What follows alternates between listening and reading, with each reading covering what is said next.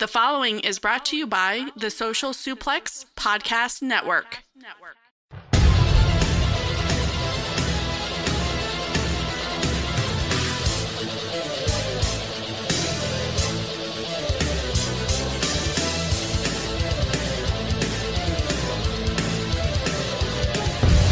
It's time to get in the ring with DJ D. Coos.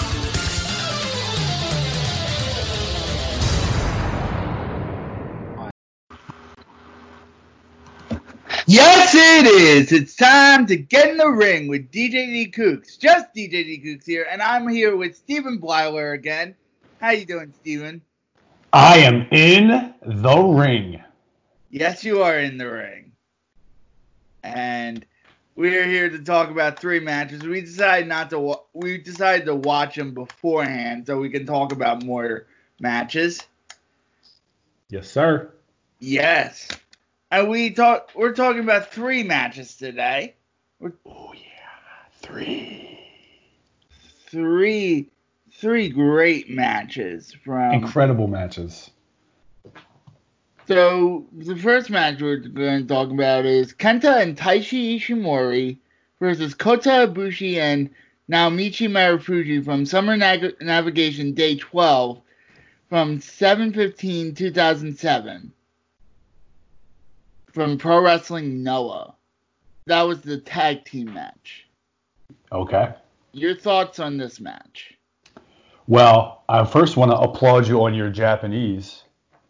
Your language game is strong. About as strong as this match was. Yes. In terms of technicality, in terms of physical wrestling and in-ring, right? We're here to get in the ring. In terms of in-ring ability, I thought it was almost flawless. Yes. What are your thoughts on that? I thought this was really good, actually. This was on a comp that I got on one of the sites that I was on. So I hadn't seen this match before, and this was actually known as the Kota Ibushi coming out party. Okay. So if you do a little research on this match, Kota Ibushi versus Kenta versus Naomichi Marufuji it's the other way around. Kota Ibushi and Naomichi Marufuji versus let me restart this. Take your time. Kota Ibushi and Naomichi Marufuji versus Kenta and Taiji Ishimori. It was really Kota Ibushi's coming out party in a major promotion in Japan. Right. Here. So, who stood out to you? That's an excellent question. So I think for me, I'm kind of looking at everybody through. Like I got open eyes for every wrestler because I have not seen any of these people. I have very limited exposure to them. So for me, it was really just I was caught up in. I mean, obviously the tag aspect. I thought they worked well together, but I felt they also told a good story. Each team, obviously they're in opposition, but obviously they also have to work together. So for me, it wasn't necessarily one person, one wrestler. It was more just how all four of them were kind of telling this story at the same time. Yeah, I thought and Kenta and Marufuji were a tag team before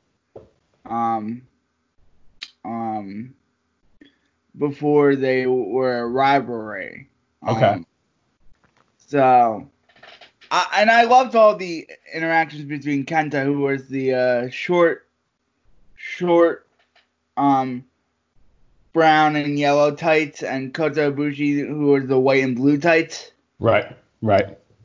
Because I thought those were masterfully done, and I thought Ibushi and Ishimori stuff were very crisp. stiff strikes, high spots, Yeah. great psychology, and fantastic tag stuff. Dynamic. I like the words crisp and stiff. I think those are very accurate for all of the strikes, kind of everything. A lot of physicality out there, which I definitely enjoy. Yes, and yeah, and I really enjoyed, like, I'm not really a pro wrestling Noah aficionado when it comes to like this tag team stuff, but this is one of the great tag matches of all time when it comes to like building up, because when I look at these four men, Mm-hmm. and I thought they would have been go, go, go, go, go, go, go. But the first, like, 15 minutes, it wasn't go, go, go, go. It was well built as well.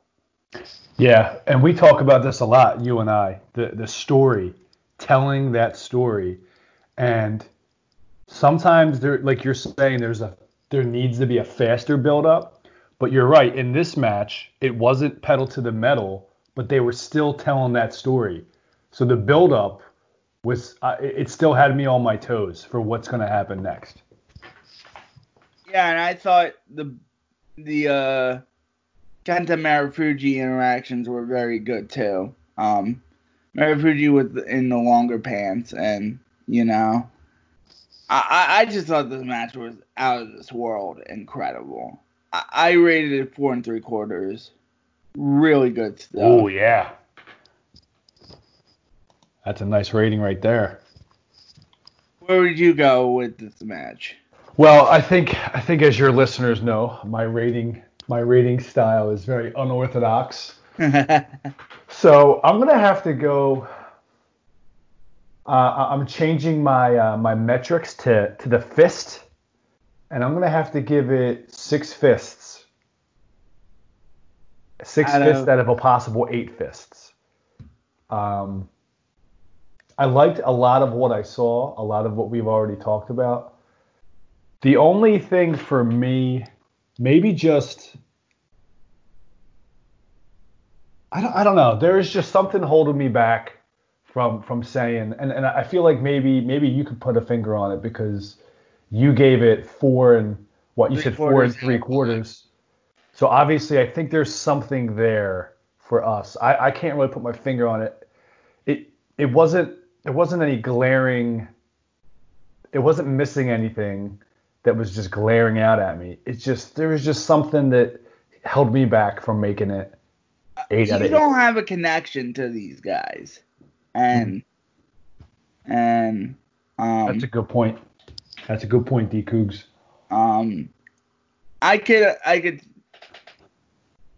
I could see you parachuting into this match and saying, yeah, this is very good, but not saying this is one of the greatest matches of all time. I love the way you put that. Like, I parachuted in. You're right. I kind of came in Raw. and Bulldog. right, and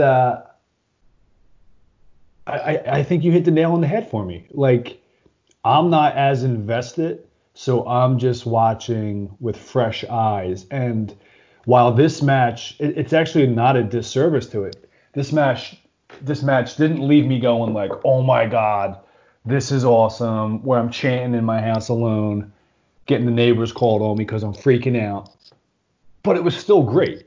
But I think that's probably because I wasn't as invested, as you said, in these wrestlers. So that's a great point, D Cougs.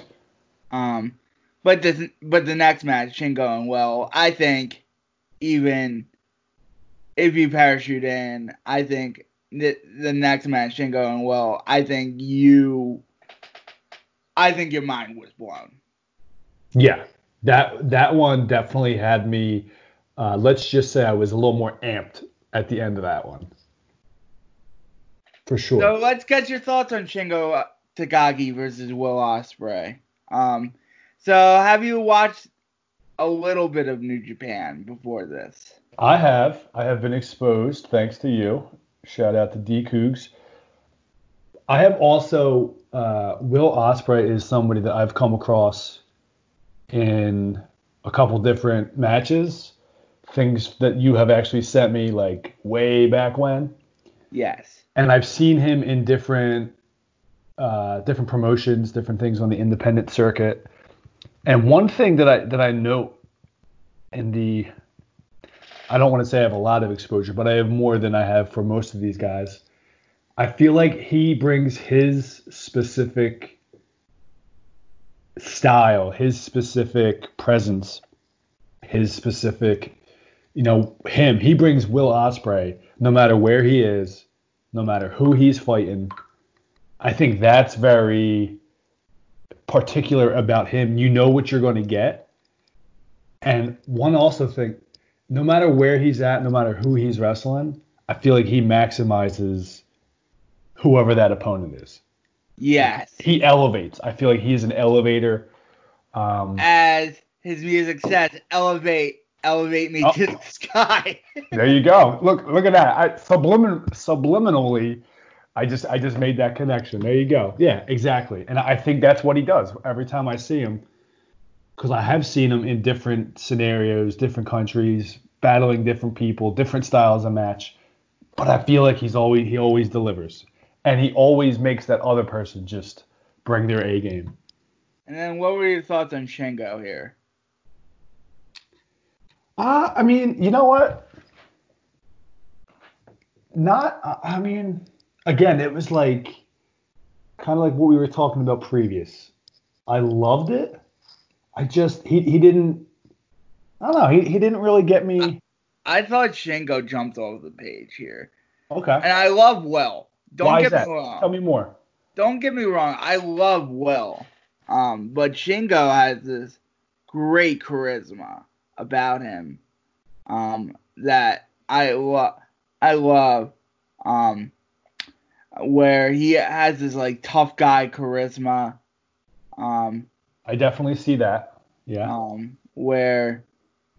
And I connect to that a little more because I like that tough guy, kick ass. Okay. I came here to chew bubblegum and kick some ass and I'm all out of bubblegum types. Yeah, it's sort of like that. And like, I think these two guys' chemistry really worked well with each other. And like Shingo's obviously very skilled. Yes. This wasn't just the Will Ospreay show. No, definitely not. I don't know what it is. Sometimes, in the middle of a match, you just kind of find yourself maybe drawn a little more to one of the wrestlers. And for whatever reason, it was draw me. yourself to Will Ospreay. Right. And obviously, I feel like you were the opposite. I get it. I love Will fucking Ospreay.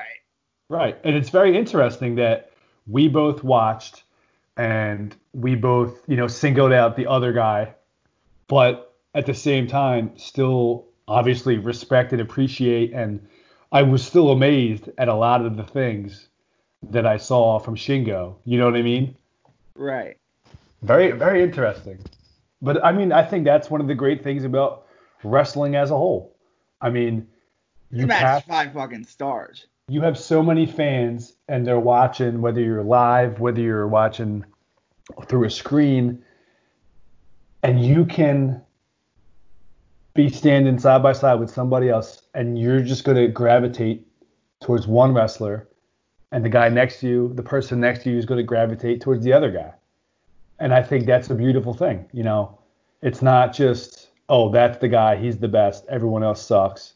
It's like everybody finds a different, maybe it has to do with who we are as people, I don't know, but everybody finds a connection to somebody. And I love it.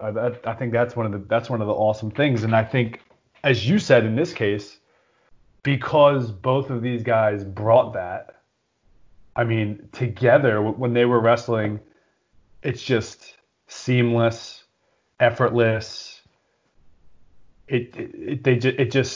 it was just a great thing to watch, and I think they just worked so well together. Not just because they're in it for themselves to make themselves look good, but they legit want to put on a great match. I think you can see that. Yeah, it's not even about the moves at that point. It's about telling a great story. And Will Ospreay literally having to slay this dragon.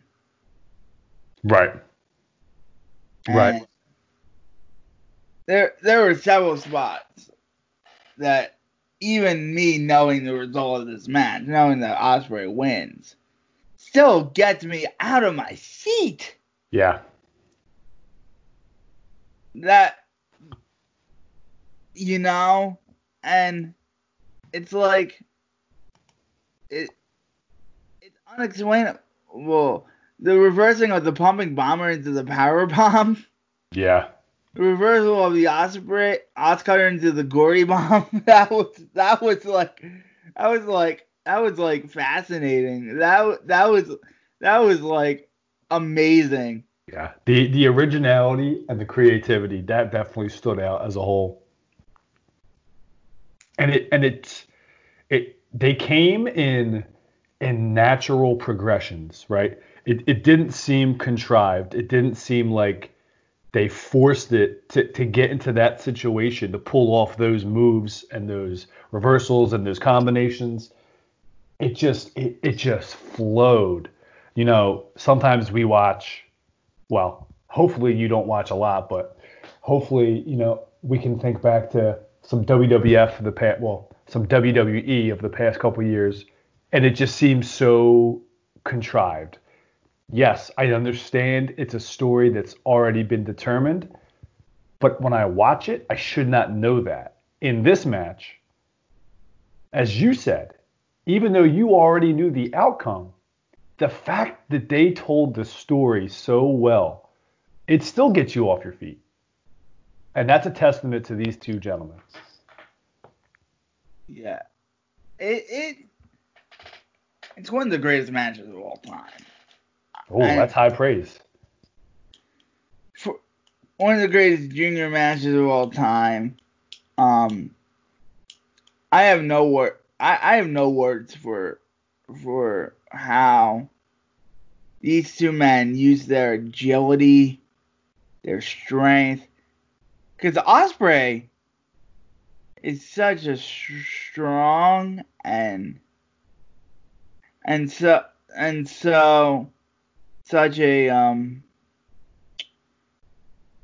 a smart wrestler too, and this was Ospreay in 2019 too. He was just like doing 4-star matches in his sleep. Right. It's like that's all he knows how to do. It's all he knows how to do. And then you have a gem like this, where it's like the magnum opus. And if it wasn't for that Star Devlin match that we watched last time, this would have been my match of the year. Okay. Yeah, and I mean, and that's some stiff competition right there. No doubt. I mean, I'll say this, Dan. Every match that you send me, it does not disappoint. Yep.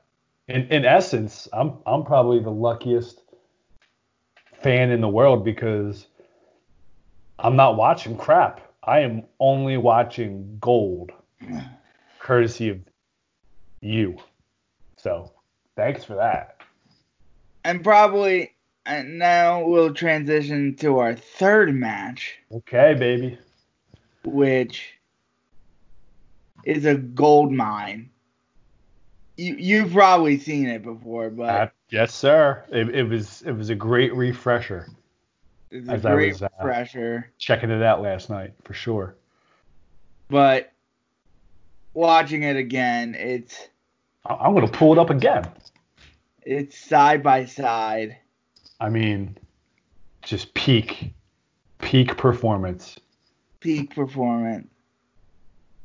But you always notice something different. Oh, for sure. And the way that they perform in this ring, even if I wasn't going to see something different, I would still go back to it. Because I just thought the performance was just excellent. Pure excellence. It's just Brett and Austin just fucking having a great match. Great ass match. And it really makes me pine for those good old days. I think this has kind of been lost for a while now in the WWF, WWE universe. This is just two guys. Sure, they're taking their direction. They had their story, but then you could tell they had the autonomy to put their personal spin on this. And I mean, in terms of characters, those are Bret the Hitman Hart, Stone Cold Steve Austin. I mean, those are iconic, legendary characters. Yeah. There's no getting around that. It's just so devoid of any, like, today's product so devoid of anything of direction and it's so impersonal now. Do you ever feel that? I feel like I feel like the wrestlers are not truthfully engaged in whatever storyline they're in. I feel like it's just contrived BS. And even if a guy is putting his best in the ring, I feel like it is never matched with the buildup of the story that you and I always talk about. You know, we watch these matches, but you also know that there's weeks and months of buildup. And this match, like, it had that. I mean, when you start watching it, just in that, I think it's like I don't even think it's 5 minutes. I think it's like 2 minutes at the beginning, you know, where they're just recapping. And I remember watching this. I don't think I watched it live, but I watched it once it came out. But I remember watching those Raws and things like that.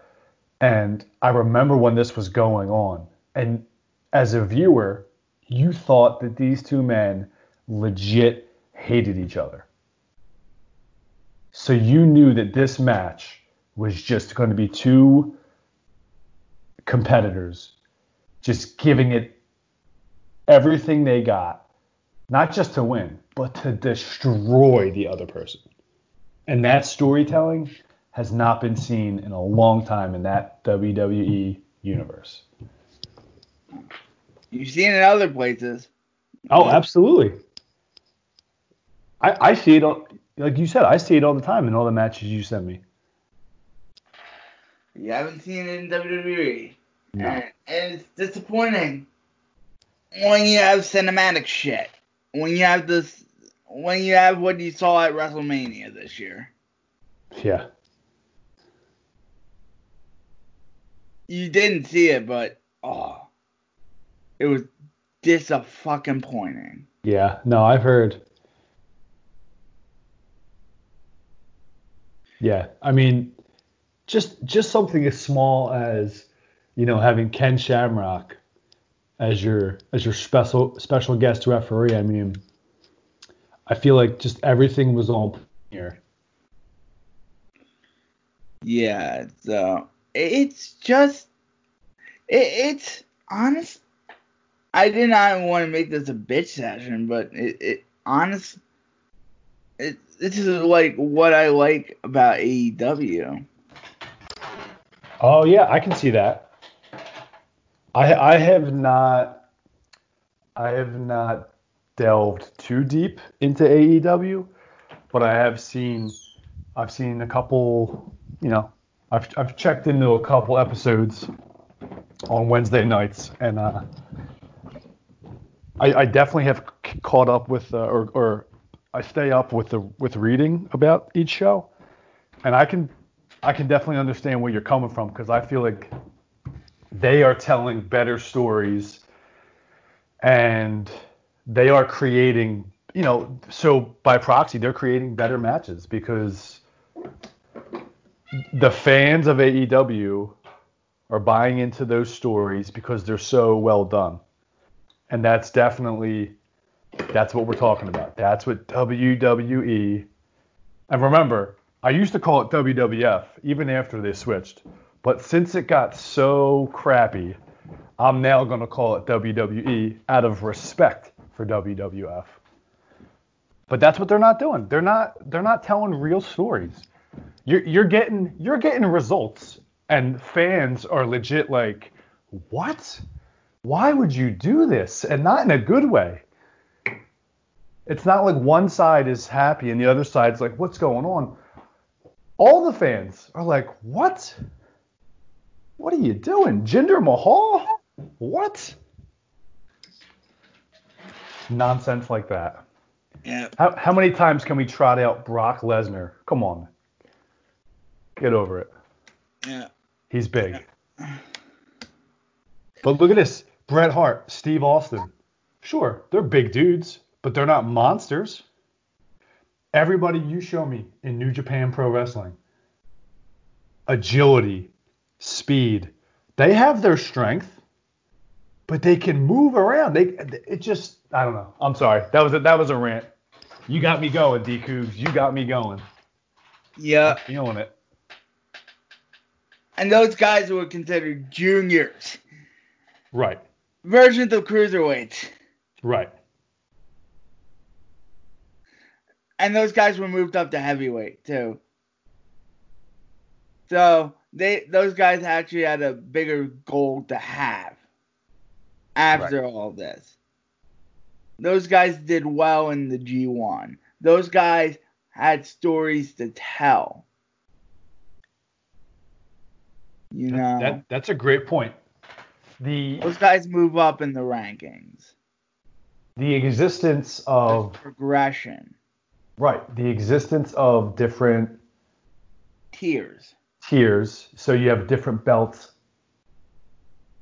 It naturally feeds into storytelling. Because obviously these guys want to be the best at where they're at. Versus WWE, it seems like you have 72 belts right now. And they can tell me which one's the best, but there's too much. So there's not this natural progression. Right. It's a good point.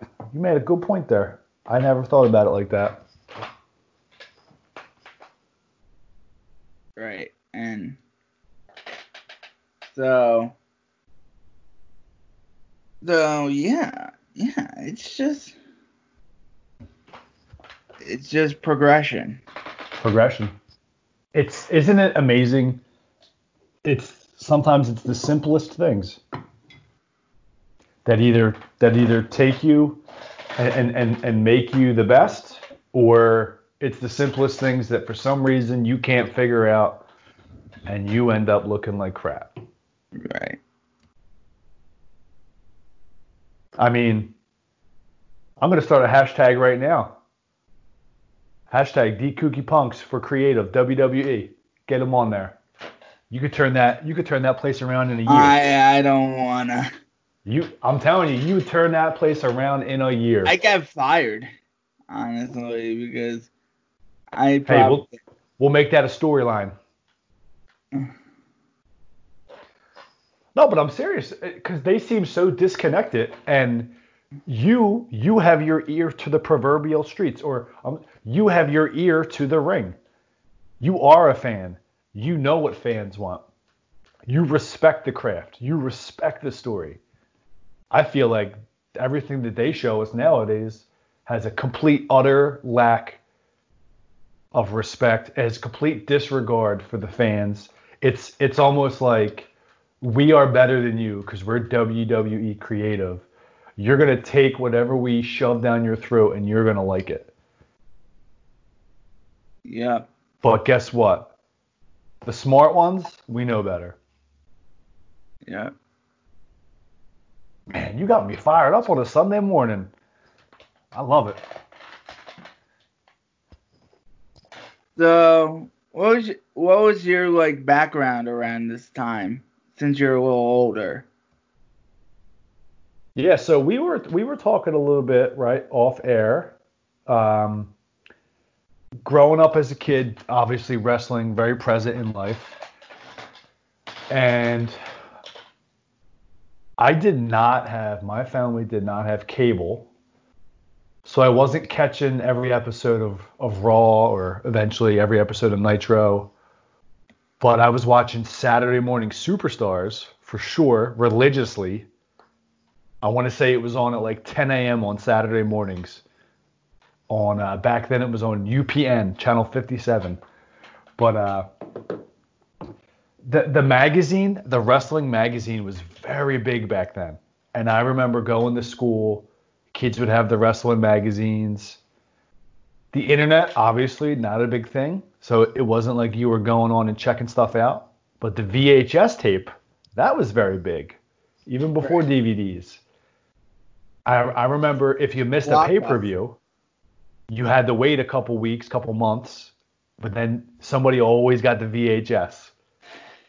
So I was always catching up months later. I loved it. I loved the characters. And I can tell you right now, Steve Austin, always a favorite. I just love the way he just didn't care about authority. But I would say in this match, it's like Bret Hart for me, I didn't really understand as much because his story never really spoke to me as a kid. So like I didn't pay as much attention. So of course I wanted Stone Cold to win. But I will tell you when I watched it, I remember thinking like, oh my God, like I hate Bret Hart as a fan, but he's like really good. And I think that's a true test when I'm going in not caring at all about him. And then after the match, I'm like, okay, I like that guy. So that the next time I'm watching a Bret Hart match, instead of being indifferent, I remember being like, oh, I'm gonna check this out. I'm gonna pay more attention. Because he had that match against Stone Cold, and I loved it. Right. How about you? I'm curious as someone that maybe came across this later. How do you view this? Through your perspective? What's your perspective on this? I always viewed Bret Hart as someone who's a little. This is funny because he's underrated and overrated at the same time. I can see that. Tell me more. Elaborate. Because he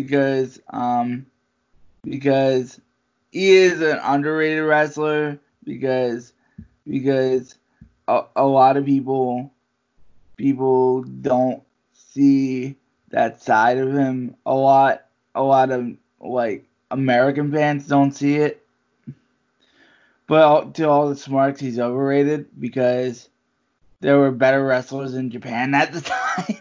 Right. I mean, there was Kobashi, there was Misawa, there was Kawada, there was Hashimoto, there was even its contemporary, Michaels. Right.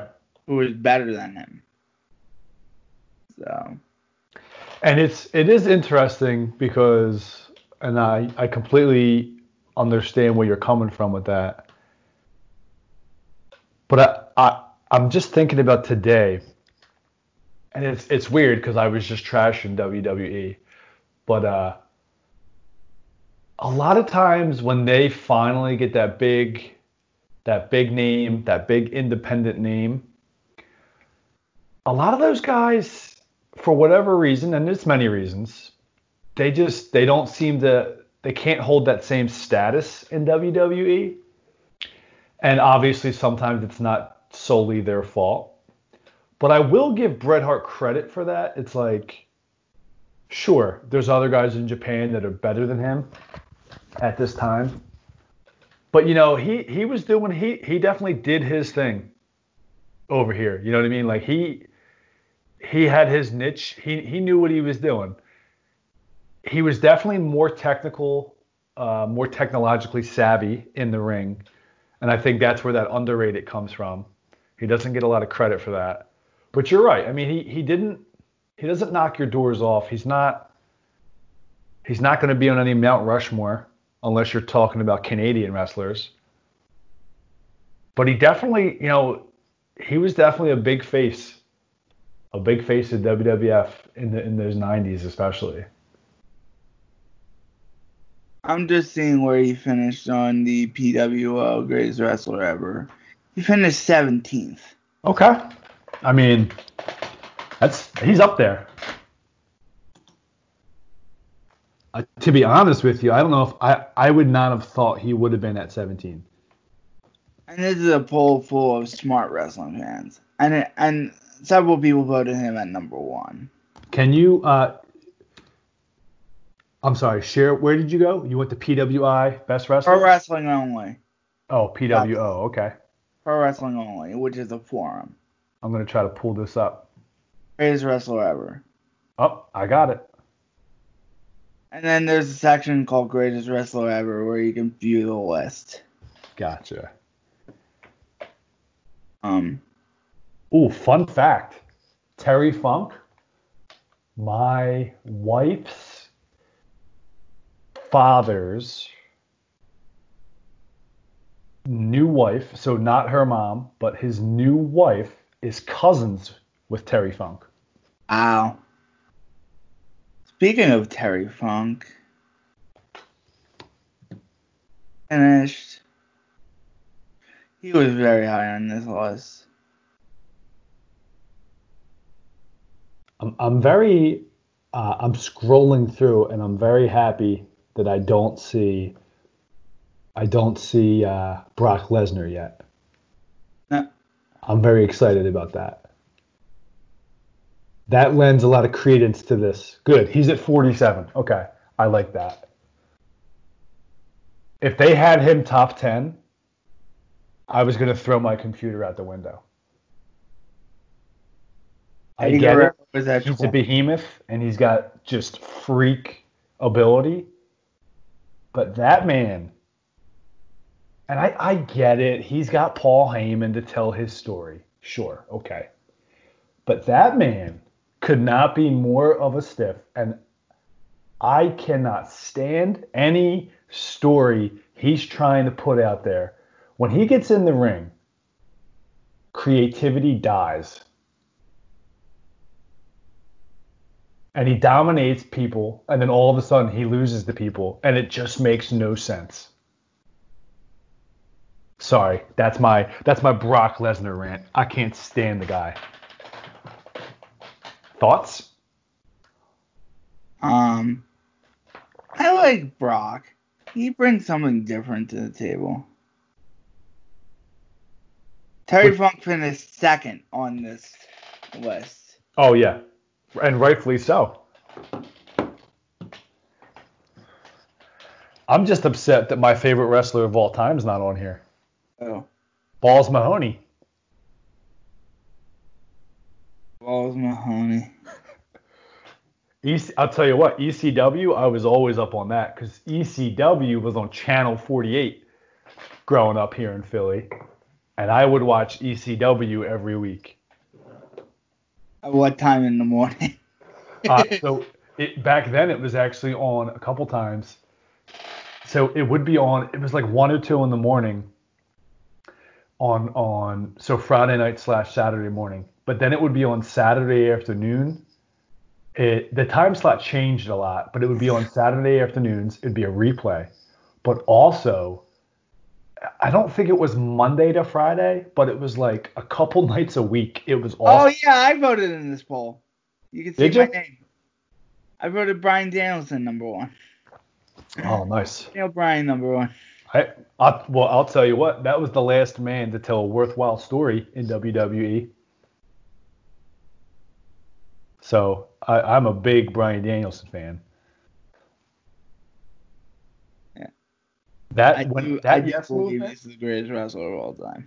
that yes movement, and when he takes the, when he just goes into WrestleMania and gets that was my last moment with WWF.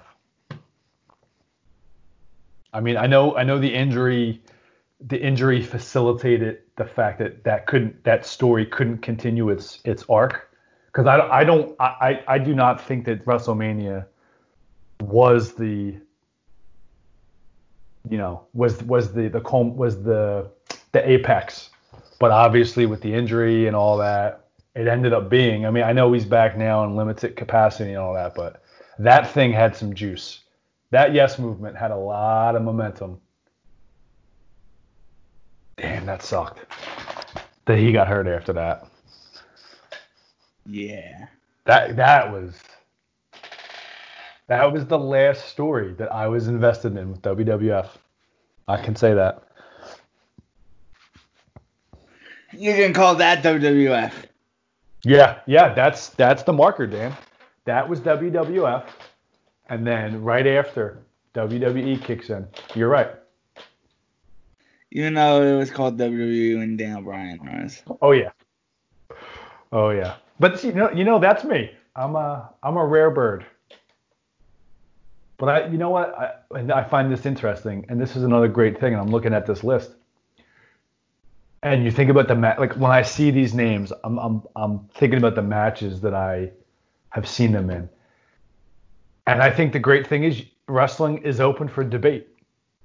I mean, you're gonna have 1,000 different fans tell you 1,000 different reasons why this guy is number one. Even if they agree on the same person, they might have two different reasons why he's number one. And I think the fact that wrestling fans can coexist and debate and have difference of opinion on the best wrestler and why they're the best, and I think that's an amazing thing. You look at the top 10. Jerry the King Lawler at 10. The King! The King, baby.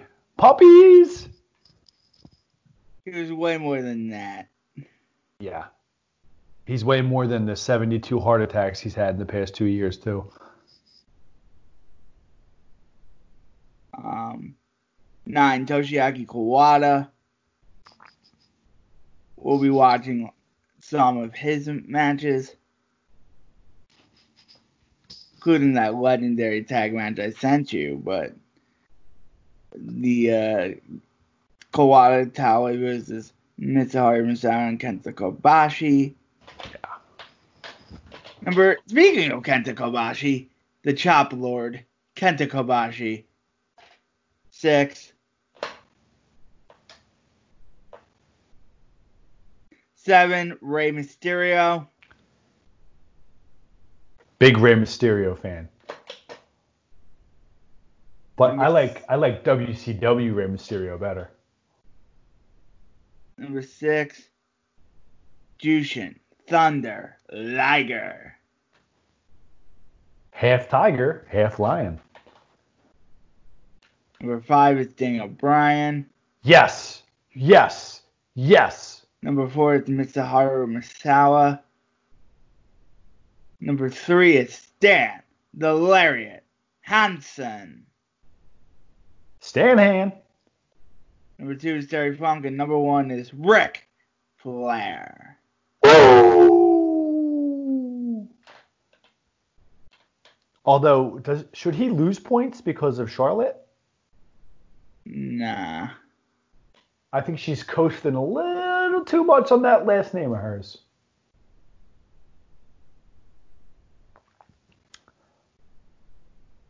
Nah, but he's obviously a legend. The Four Horsemen. Yeah.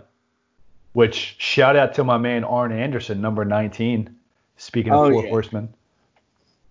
And Barry Windham at 25, speaking of Four Horsemen as There well. you go. And Steve Mongo McMichael at number 7,000. Shout out to him. Talk about a floppy fish. Ooh.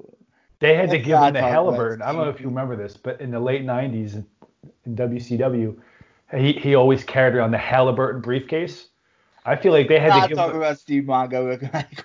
they had to give him such a heavy briefcase because all he ever did was flop. He would have killed it in the NBA or in the early 2000s. Have you been enjoying The Last Dance? Have not seen a second of it. Even though you lived through that era. Yes. So my thinking is this. I am going to wait until it's all over. I'm a big binge guy. I like to binge. I don't like to watch and wait. So I'm going to let all 10 episodes play out. And then I'm going to hop in. Plus, you know what? Being at home so much, there's a lot of stuff on my watch list. And I don't want to watch like 7 different things at once. I want to focus on 1 or 2 so I can actually get everything out of them. And then as I knock one off my list, then I move on to the next one. You know what I mean? I don't want to be on like episode 3 or 4 or 5 of like 7 shows. I want to go from 1 to done and then move on to the next one. Right. But that's just me. You know, to each their own. This was done back in 2016. Holy shit, this poll is 4 years old. So let me ask you, if they were to redo it, let's say they redo it right now, do you think, or who do you think would be a big mover on the list? Either moving up or moving down? Moving up or down. Or maybe it stays the same. I don't know. Maybe it's just that good. Moving curious. up. Moving up would be maybe Okada. Okay. And that is that based on Okada would definitely move up. Is Maybe that based on top what he's done 25. 4 years? Sorry. Go ahead. Jericho would move up too. Okay. And is that based off the strength of the AEW run? Right. And I was going to say, and even before AEW, when he was still bouncing back and forth. Yeah, the strength of the last 4 years, Jericho and Okada's runs. Yeah. Would. Let me ask you this, and I'm looking at my favorite number and my little sister's nickname, number 14, Vader. I know he was a huge presence in Japan. Do you think that is what gets him so high, more so than his time in America? Yes. Yeah, that's what I thought. Yes. I think Vader's presence in Japan definitely gets him. Yeah. Because he was a presence, and he definitely had some big matches here in the States. But he never really, he was never really at the pinnacle of the sport. But I am aware of his time in Japan, and I mean that man, and also he's probably this high because of his guest appearance on Boy Meets World. Don't forget about that. He played Ethan Suplee's character. I want to say his name was Joey. He played his father living in the trailer park. I'll give you my top 10 because I just found it. All right, let's hit it. So, 1, 2, 3, 4, 5, 6, 7, 8, 9, 10 was Genichiro Tenryu. 9, Chris Benoit. 8 was Eddie Guerrero. 7, Ric Flair. 6, Toshiaki Kawada. 5, Shawn Michaels. 4, Mitsuharu Misawa. 3, Kenta Kobashi. 2, Bret Hart. 1, Daniel Bryan. Oh, so you're a big Bret guy. Okay. Was a big Bret guy, yeah. Gotcha. Jericho was pretty high on my list. Jericho would probably be top 10 now. Okay. Thinking about. And you I'm guessing you probably had Balls Mahoney at 11? No, I had Just kidding. I had Jumbo Ceruto, 11, Kenta 12, Jerry Lawler. Where was that? Where was Sting on your list? Just curious.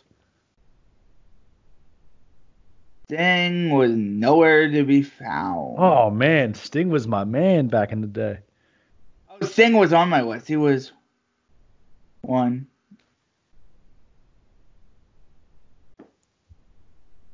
$92. Okay. I mean, hey, this is, as I've been saying, this is what I love about wrestling. Everybody's got their favorites, and for different reasons. Trust me. I mean, DJ D Cougs, you know me. I'm a little outside the box, so if I'm gonna live outside, I didn't. This was 4 years ago, so. Right. No, These are not favorite wrestlers. This is like the greatest wrestlers of all time. I gotcha. That's what I'm saying. That's what I love about it, is that you can get a bunch of different people, get their list together, and they're all going to be different. I love debate. I love discussion. I'm thinking Jericho would be like top 10 in mine now. And I agree. I think his story, just as a wrestler, his story just keeps growing. It keeps going, and it keeps glowing. Yeah. He is a chameleon, to say the least. Who would I bump out of the top 10? Probably Benoit. Yeah. Tragic. I wouldn't bump out Eddie. How would you bump out Benoit? Would you give him a crossface crippler? Oh.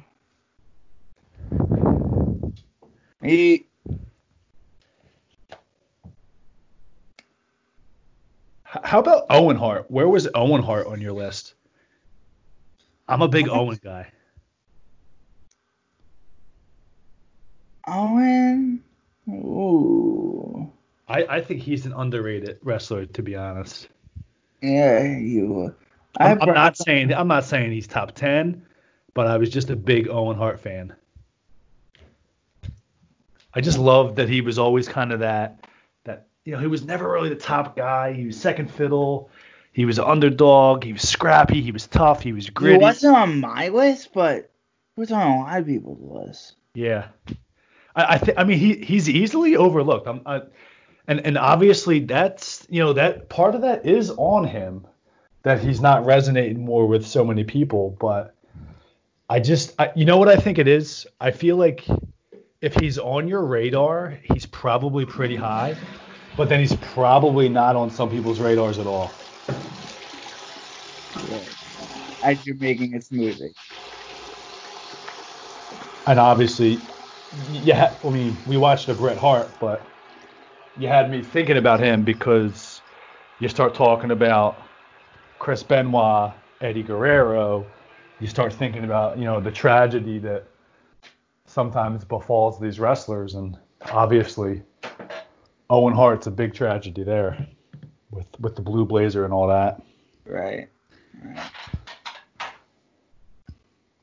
So. And maybe someone who would go south was maybe like Nakamura. Okay. Because in 2016 we thought he was a shit. But that WWE run has really gone south for him. Still had some awesome stuff in New Japan, but yeah, I think that's kind of what I was talking about earlier a little bit. I'm thinking about guys like Nakamura, very hyped, coming from elsewhere, getting into the WWE, and then just, for whatever reason, just not reaching that apex here. Whether it be the mainstream American audience just not buying in, whether it be language. I mean, I think you can't overlook it. Whether it be creative, not knowing what to do with such a talent. I mean, it can be any number of reasons, but yeah, sometimes these guys come over and they just can't. Oh yeah, I put Mark Henry on my list. Sexual chocolate. Dude, Mark Henry was great. He was Somebody great. Convinced me to do it. Early on in the nation. No, it was more based on the Hall of Pain run. Okay. Like, Mark he was Henry? having great matches. His promos were pretty good too. Yeah. Interesting. Why did I put Bruno Sammartino on my list? All right, well, DJ, D Kooky Punk. Let's do our plugs. Let's do our plugs, because I'm at my 2-minute warning, because I got to go back and teach tomorrow. Ugh.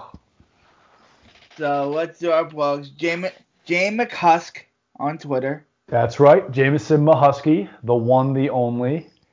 Real quick, give me 10 seconds here. I got to say, if you're not listening, you got to listen. If you are listening, obviously you're listening. But tell your friends, because this man, not only does he have the tremendous insight to bring me in on this podcast, not only does he get me in the ring, but this man has me, a casual fan, getting deeper and deeper and closer that I might have to stop calling myself a casual fan. This man knows what he's talking about. And his plug is? DJ D Kooks on Twitter. DJ D Kooks. Gets me in the ring, gets you in the ring, keeps you in the ring.